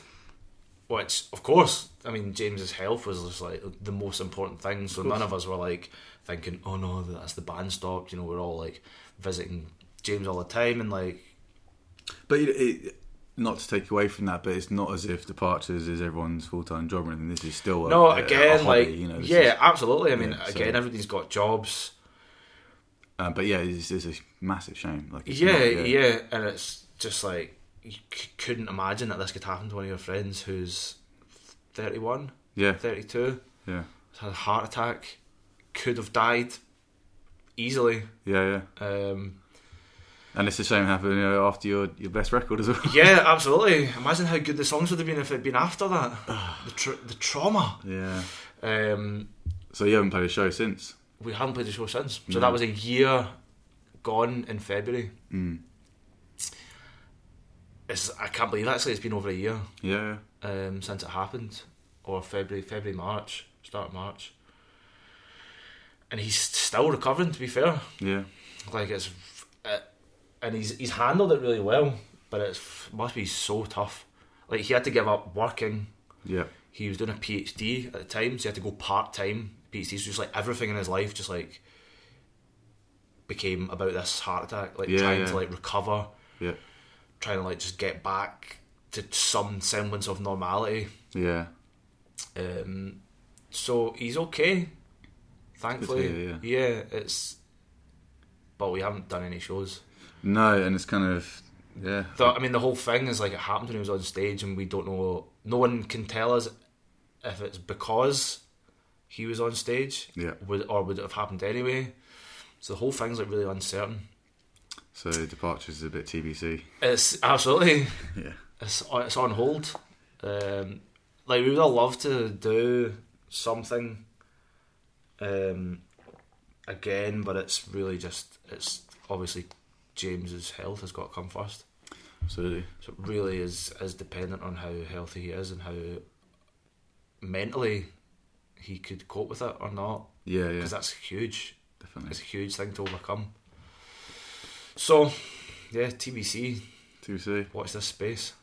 So then, let's move on side for that. You've got a flight to catch, so we need to wrap this up pretty soon. We've got maybe 15 minutes. Okay, that's cool. So there's two things I want to talk about. There's the clothing company, which you own. Yeah. And you started with Rob. Can you tell me the story you told me yesterday on this or not? Yeah. So I think that was a really cool thing to hear. Yeah. So, I mean, suddenly I've been playing in bands since I was like 13 years old, and now I've got no bands. Yeah. I pretty much like. So you got a list there. Did you do the release every single year? Of some sort. Yeah. Yeah, every single year since 2004. Yeah. I was like doing a release. Yeah. With some band. So all the way up, and then like suddenly, it's like, right, there's no. I've got nothing to write for. There's no releases on the horizon. Like, now what? So at this point, I'd start in like 2014. I'd started my own business, which is a window blinds business. Mm-hmm. Freak chance that I saw this opportunity to start this business, and just like started it. Yeah. Never saw myself doing that. Okay. But just kind of ended up doing it. So that's fine. So I've got my own business like in the background. Yeah. That's all fine. But that's all I was doing. And then I was like, I could do something else. Like, what can I do now? So I did an applied nutrition, like microbiology course. Yep, you did, yeah. Because everyone at my local gym kept asking me for advice on their diets, and I'm like, I'm going to start charging all of you people. Asking for advice. Yeah, trying to be advised and not pay for it. So got a qualification, did that. Became a personal trainer. Then now what? So that's done. Yeah. Qualified. Now what? So I was telling you this story yesterday about, I was on a night out and I met this person that I used to work with like 10 years ago maybe. Okay. I worked with this person in retail, and at the time 10 years ago this person had left to work in a bank, and when I meet this person 10 years later, they're still working in the bank. Yeah. I'm saying, what do you do? Like, what, you're working in this bank still, but, what are you going to do in the future? What's your interest? And they said, I'd love to have like a coffee shop. Yeah. That's my dream. I was like, brilliant. So why don't you do that? It's too late. I'm like, what do you mean it's too late? Well, I'm 30 years old now, and I've got this job in the bank, and it's a pretty decent job. So it's too late. Like, I've missed my opportunity, and it's just like I wouldn't know where to start. I was just like, that's so depressing. Yeah. I was like super affected by this conversation. Just be like, don't be. I actually went home the next day and I was like, don't be that person. Yeah, it's complete defeatist. Just absolutely. And as we were discussing, you don't need to jump in and open up a coffee shop. Have a stall. Yeah. Like, do something. Yeah, like just so I had met various people that just had these excuses of like why. Because it seems to me, like I was thinking about this morning when you told me this, like that person will now carry that for the rest of their life and go through. Absolutely. I could have opened a coffee shop and just tell everyone. It's like, what good's that? That's like the most absolutely shinfo thing ever. Like carry this like thing on their back. Like, I wish. Like, what if? Well, I nearly opened a coffee shop once. Yeah. Yeah. So, wow. So that kind of like because like through my entire like teens and 20s, like I've always had. I'm in a band. This is next month, this is the month after that, and now like suddenly I just had like there's nothing on the horizon. Yeah, you know that I had a creative outlet. There's no creative outlet suddenly. Sure. Yeah. So that conversation that really affected me, and like literally the next day I was like, I'm just going to try just anything, like whatever I feel like I want to do, I'm just going to try it. Yeah, I'm just going to try it on the spot. So I phoned Rob Helm, who was in Azrael, and I was like, listen, I've been thinking about this, about doing clothing for a couple of months. You know, my mum was in the fashion industry for 30 years, so I kind of had grown up like being in like fashion offices. Okay, yeah. So when I was like 5, my mum worked all the time, so I always used to be like running around this like fashion office, like playing with like fabrics and samples and like whatever. So I kind of had like a kind of distant kind of knowledge, or I knew that she was in that, and I had been thinking about this sort of.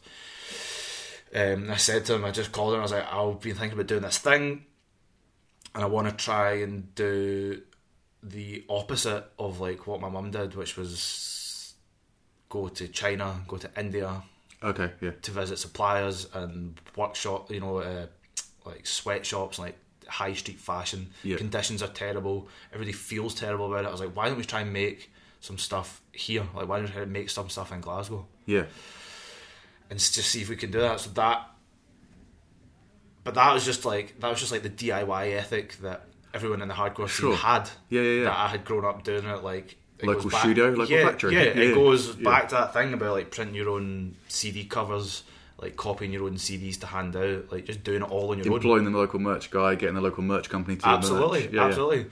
So or getting a friend to do it. So I wouldn't know any other way to do it. Exactly, yeah. Do you know what I mean? So tried to kind of work on that throughout the end of like 2016, 2017, and kind of launched it at the end of last year. Yeah. So it's just still like a really small thing. We've done some releases, it's gone well. We've managed to like employ like a local friend of a friend, a woman who hand makes our stuff, like hoodies, sweatshirts, and just trying to expand more and more. So just trying to like invest in her, invest in like local companies that do embroidery and like printing. Just try to do everything like on our doorstep. Absolutely, yeah. Because I know people that have had brands and they just like send things off, send that to China, someone will copy it, they'll send it back, but like you don't know how that person's getting treated, how much they're getting paid, like what the conditions are like. And it's, I mean, the fashion industry is the second biggest pollutant of the environment after the oil industry. Yeah. So if you go to Primark and buy your clothes, like you are fucking the world up. Do you know what I mean? It's true, yeah.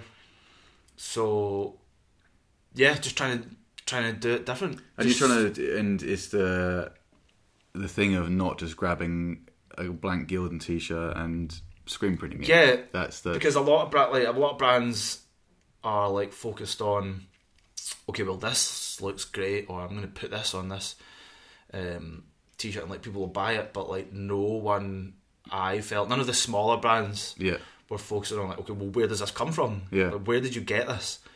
Who was involved in making this? So I wanted to have something that was like fully transparent. So you went and you sat down with this woman, and drew designs. Worked on patterns. You know, massive learning curve. Steepest learning curve. And like coming into London and going to textile fairs and like visiting manufacturers. So we wanted to just have this thing where it was like, okay, we have overseen everything. So I know where the fabric came from because I went to the manufacturer, to the mill. I bought it. I took it to the woman who works for us. We designed the pattern. I watched her manufacture it. Which is a fascinating thing, because I saw one of the hoodies yesterday, and the way it's constructed is different to a normal hoodie. It's not the same. It's completely custom. You got the seam down the back, which I said I really liked. You know, it's so that's the whole thing, because like you could buy 2 different t-shirts from 2 completely different companies, 2 completely different names, brands, and it's on the same t-shirt. They fit the same.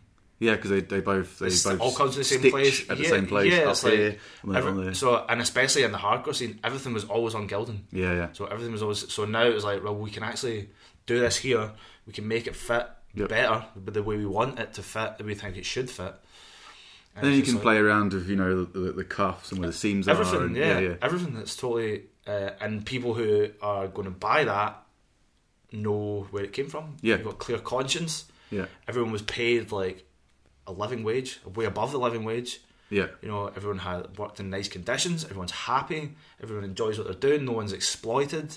You know, you're invested into your local, into the local small businesses. Sure. Yeah. And it's cool, like you can get to your sort of friends to help you out as well. Like you mentioned that Danny does the website. Yeah. And like it's absolutely. It's cool to have those all sort of things. about putting money in your friends' pockets. Yeah. Do you know what I mean? Like if and where. Why not? You can do that. Yeah. You know, why would you want to trust someone on the other side of the world? Yeah. You know, that you can't go and visit, you can't drop in, see what conditions are like. Yeah, so just, as you speak now, you just launched 2 new t-shirts. 2 new t-shirts, yeah. We did a hoodie just before that, which is just like, it was actually like a great feeling, because it was almost like I wanted to just show people that you can do it. Yeah. And it was just like, and it's the way that I wanted it to be done, and that's how I did it, which was great. It was a great feeling. And we were speaking about yesterday how, like, we're saying that I dislike it when people are interested in something but have no contribution to it, but then talk about it all the time. It's just like, if you really care about it, just do it. Like, so it's that, make your own one. Yeah, it's that whole thing of just like, if you want to do something, just give it a go. Yeah, you don't need to be an expert. Don't wait for someone to sit around and tell you how to do it. Yeah. Absolutely. There's no like secret formula. Yeah. There's no like. Yeah, because what you've done almost sounds like a kind of the most basic kind of old method of doing it, rather than going on a website and filling out a quote form for some random factory where you have no idea what's going on. Yeah, just go to the local seamstress. Yeah, just like find someone, like do it hands on, learn how to do it. Yeah, like don't rely on someone else to just like do it for you. Like learn how it works. Yeah. And hopefully it will show people that it can be done. Yeah. You can buy, stuff that's fashionable and whatever, and also ethical. Yeah. And support your local. It's almost like supporting your local scene. Yeah. Like it comes from that whole hardcore mentality. Yeah. Of just like putting back into your, what's around you. That's it. And where can people look at those t-shirts and buy them? What's the website? They can look at, so the brand's called Mara. You can look at it at maragang.com or on Instagram, maragang, and give us some feedback. Nice. And then the last thing, which we've got about a minute to talk about, is there's the solo work you've been working on. So the next sort of creative output that was beyond beyond fashion. So back into music, but in a very different a very different route. So in last year, 2017, I weirdly ended up getting in contact with a company called Native Instruments, who manufacture production software for DJs, producers. Just totally randomly got put in touch with this company. Do you want to do some work for us? We're going to go to Croatia. We need someone with kind of touring experience, experience of festivals, kind of scheduling and logistics, that sort of thing for these type of events. No problem. So I ended up in Croatia before I know it, working for this company at Outlook Dimensions Festival. So totally like not what I'm used to, like a lot of like dance music, but again, met people from the hardcore scene there. Always meet people. you can't go anywhere and not have fun. Yeah, absolutely. No way you are. So I just kind of got thrust into this like world completely by accident. but I thought everything they made was amazing. They were making hardware for kind of people who didn't have like a lot of musical theory knowledge and just like wanted to just play instruments. Yeah. So more like intuitive, and like just got grips to all of this stuff like really quickly. Yeah. So when I got home, they gifted me some hardware, some Machina and software and sample packages and whatever. And I was like, I'm just gonna get into this. I'm just gonna sit down and work it out. Yeah, just like have a go. And I like really, really enjoyed it. It's one of those things that like, I'm just gonna like have around, have a play around, and then like 6 hours later, you're like, oh my god, yeah, it's 5 a.m. Yeah. So just been messing around with that since November, really. Yeah, and I've heard some stuff, and perhaps we might put half a song on this. Or something. Yeah. I mean, I've always been since I've been into music. I've also been like heavily into grime, hip hop, that sort of stuff. Ever since Boy in the Corner came out, in 2003. Just being like mad about that, but always been in a hardcore band, so that's always been my creative outlet. So I know a couple of people, in that sort of scene, and thought I'm going to give that a go. Yeah, and it doesn't need to be this massive thing. I've heard stuff you're making is it could easily be the backing track to a local rapper who needs a beat. Yeah, absolutely. Like it's just that thing again of like, if you want to do something, just give it a shot. Yeah, what you got to lose? What have you got to lose? Nothing at all. So just doing that, been doing that for a couple of months, see where that goes. So we'll see you on the front page of a magazine soon. Maybe. And quickly, last thing, I forgot about this, top 5 albums and why. So I'm going to try and ask everyone that comes on the podcast to list their top 5 albums, why it influenced them and what they are, which is a bit, I only gave you 2 days to do this, so. Yeah, absolutely. I've just noted something down. This might even be more than 5. Probably that first Slipknot album. Absolutely. As I said, like hearing that first single just like flip my world upside down. It's unbelievable. Yeah. Then a little further down the line, we had Misery Signals, Malice in the Magnum Heart. Yeah, and Andy's super into that as well. Yeah, so Gav, the merch guy, probably put us onto the demo of it. So there was like an EP with loads of demos on it before that album. Yeah. Like put us onto this at his house, and again, just like super heavy, but also super melodic. Yeah. Which at the time, there wasn't a lot of stuff like it. Everything that we were listening to was metal, or it was hardcore. Which now is quite normal, isn't it? Totally normal, yeah. But something maybe like Counterparts is melodic. Absolutely. But at the time, I never heard anything like it. Mm. So I was like 16 years old. Had never heard anything like this. Yeah.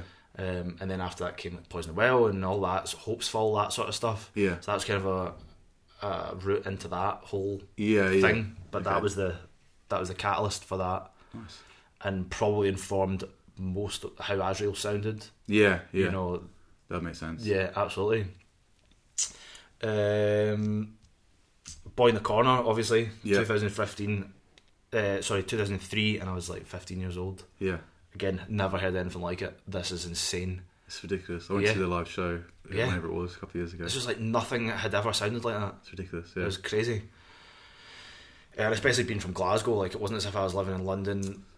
No, but where there was a local thing, like I don't know what it was. I mean, I think that because I think he likes Nirvana and stuff, so I think he was maybe in Kerrang, which is I think it was definitely some sort of rock promotion alongside that as well. Dizzy Rascal? Yeah, which is how I think that's how I found him. Really? Yeah, definitely. I just totally found the CD where I saw a poster for it. Yeah. Of the front cover, like the yellow with him sitting and thinking, that looks mad. Dizzy Rascal, that's mad. No, he's definitely he's into really? real mainstream rock, Metallica and Nirvana and stuff. Yeah, okay. I'm pretty sure I was like it was like a 1-page in Kerrang. Maybe that's how I got into it. Yeah, maybe. Yeah, possibly. I remember knowing the album's coming out on this date. I've got to go and buy it. Sure. That's all I remember. And again, like just turned everything that I knew about music just like on its head. And something that's interesting about that as well is that he mentioned, I listened to a few things from him over the years, like reading sort of retrospective articles and that, and interviews, and he's saying he wrote a lot of that in school. Like, I'm pretty sure he wrote "I Love You" in school, and you were saying you did it in school as well. Whereas I've never had like music like that in school. We did music, but like it was like recorder, keyboard. Yeah. Well, nothing else. I think like by the time I got to doing music at high school, I was already in a band. Right. Okay. Yeah. So when I got to music and I was like, I chose music as a subject. I said to the teachers, like, I'm going to do guitar and drums. Everyone else is doing keyboard. Yeah. I already play guitar. I want to be able to play the drums. And I was lucky enough that they were just like, all right, cool. So when I was in like, I don't know what you call it in England, but 5th year in school, 6th form maybe, something like that. Yeah, I don't know. I was like 15 years old, right? I was basically having like 2 hours a day. It was just like, do whatever you want. It's amazing. Like, pick your own songs to do for your exams, drums, guitar, just like pick them, let's just go for it. Nice. So I was kind of just given free rein to like play drums at school. Yeah. For 2-3 hours a day, would like stay in at lunchtime and just like play drums all the time. It's amazing. I didn't have any of that stuff in my school. Yeah. Rubbish. I even ended up going to a different school to do drum lessons. Oh, okay. Because there was like a proper drum teacher at this other school on the complete other side of the city. Wow. So I was quite lucky in that regard. Yeah. I was just like kind of steeped in music. It was the only thing that I really did at school. Yeah. And I was already in bands, so it was just like a whirlwind of music. Fair. Of different genres. What's next on the list? Let's see. So Raekwon from the Wu-Tang Clan, right, has got an album called Only Built for Cuban Links, and my mum brought me a bootleg of this album from China. Wow. Which is out the textile factories. She was yeah. Exactly. She was out visiting a sweatshop, probably of some description. She brought me this CD. I was like, what is this? Yeah. Amazing. Wow. Had never heard like gritty. So that came out in 1995. Oh, okay, album. Yeah. So it's not an album. Yeah, so I was maybe like 9 or 10. She brought me this. She totally had picked it up by random. Yeah. And I'd never heard like gritty, like New York, East Coast hip hop. Yeah. Just like such a unique sound. Such a unique sound. So that probably, informed. Probably led you into like that world. Yeah, into that world. Yeah. Cool. Newer albums in that, I didn't want to have just like all old albums. Okay, yeah. A couple of newer albums in that. The Balance and Composure, Separation. Yeah. Perfect album. I think I listened to it. I need to listen to it again. If you said that. Almost perfect. I never skip any tracks. It's rare that there's an album that you don't skip anything. Yeah. That's one of them. And another album that I never skip any tracks is an Earl Sweatshirt album. Oh, okay, yeah. It's called I Don't Like Shit, I Don't Go Outside. Yeah, that was good. Amazing album. Yeah. I love that title as well. Yeah, I think he was just like super depressed when he made this album, but it's rare that you get a hip hop album that's like it's like a full concept. Like the album is like it's got consistent sound all the way through the album. Right, okay, yeah. It's like the album works as an album. Yeah. Do you know what I mean? Which sometimes is rare in that world. Someone said recently, I can't remember what it was, I think I was reading a tweet, was saying that like someone listened to a song, then listened to the in context on an album afterwards, and it's just like, yeah, albums are amazing. And I was like, I think I had that every time the National bring out a new song. I'm always like, it's cool, but I'm not sure. I know you like the National, but yeah. But you have to listen to it in context. Yeah, in context, absolutely unbelievable. Makes perfect sense. Yeah. And I think that whenever people talk about the death of the album, I'm always like, please don't let albums die, because a standalone single that's 2.5 minutes for me isn't enough. I want to have the dynamics that go behind that, into it and out of it. Yeah. So if you like hip hop, you should absolutely listen to that album. Cool. Right.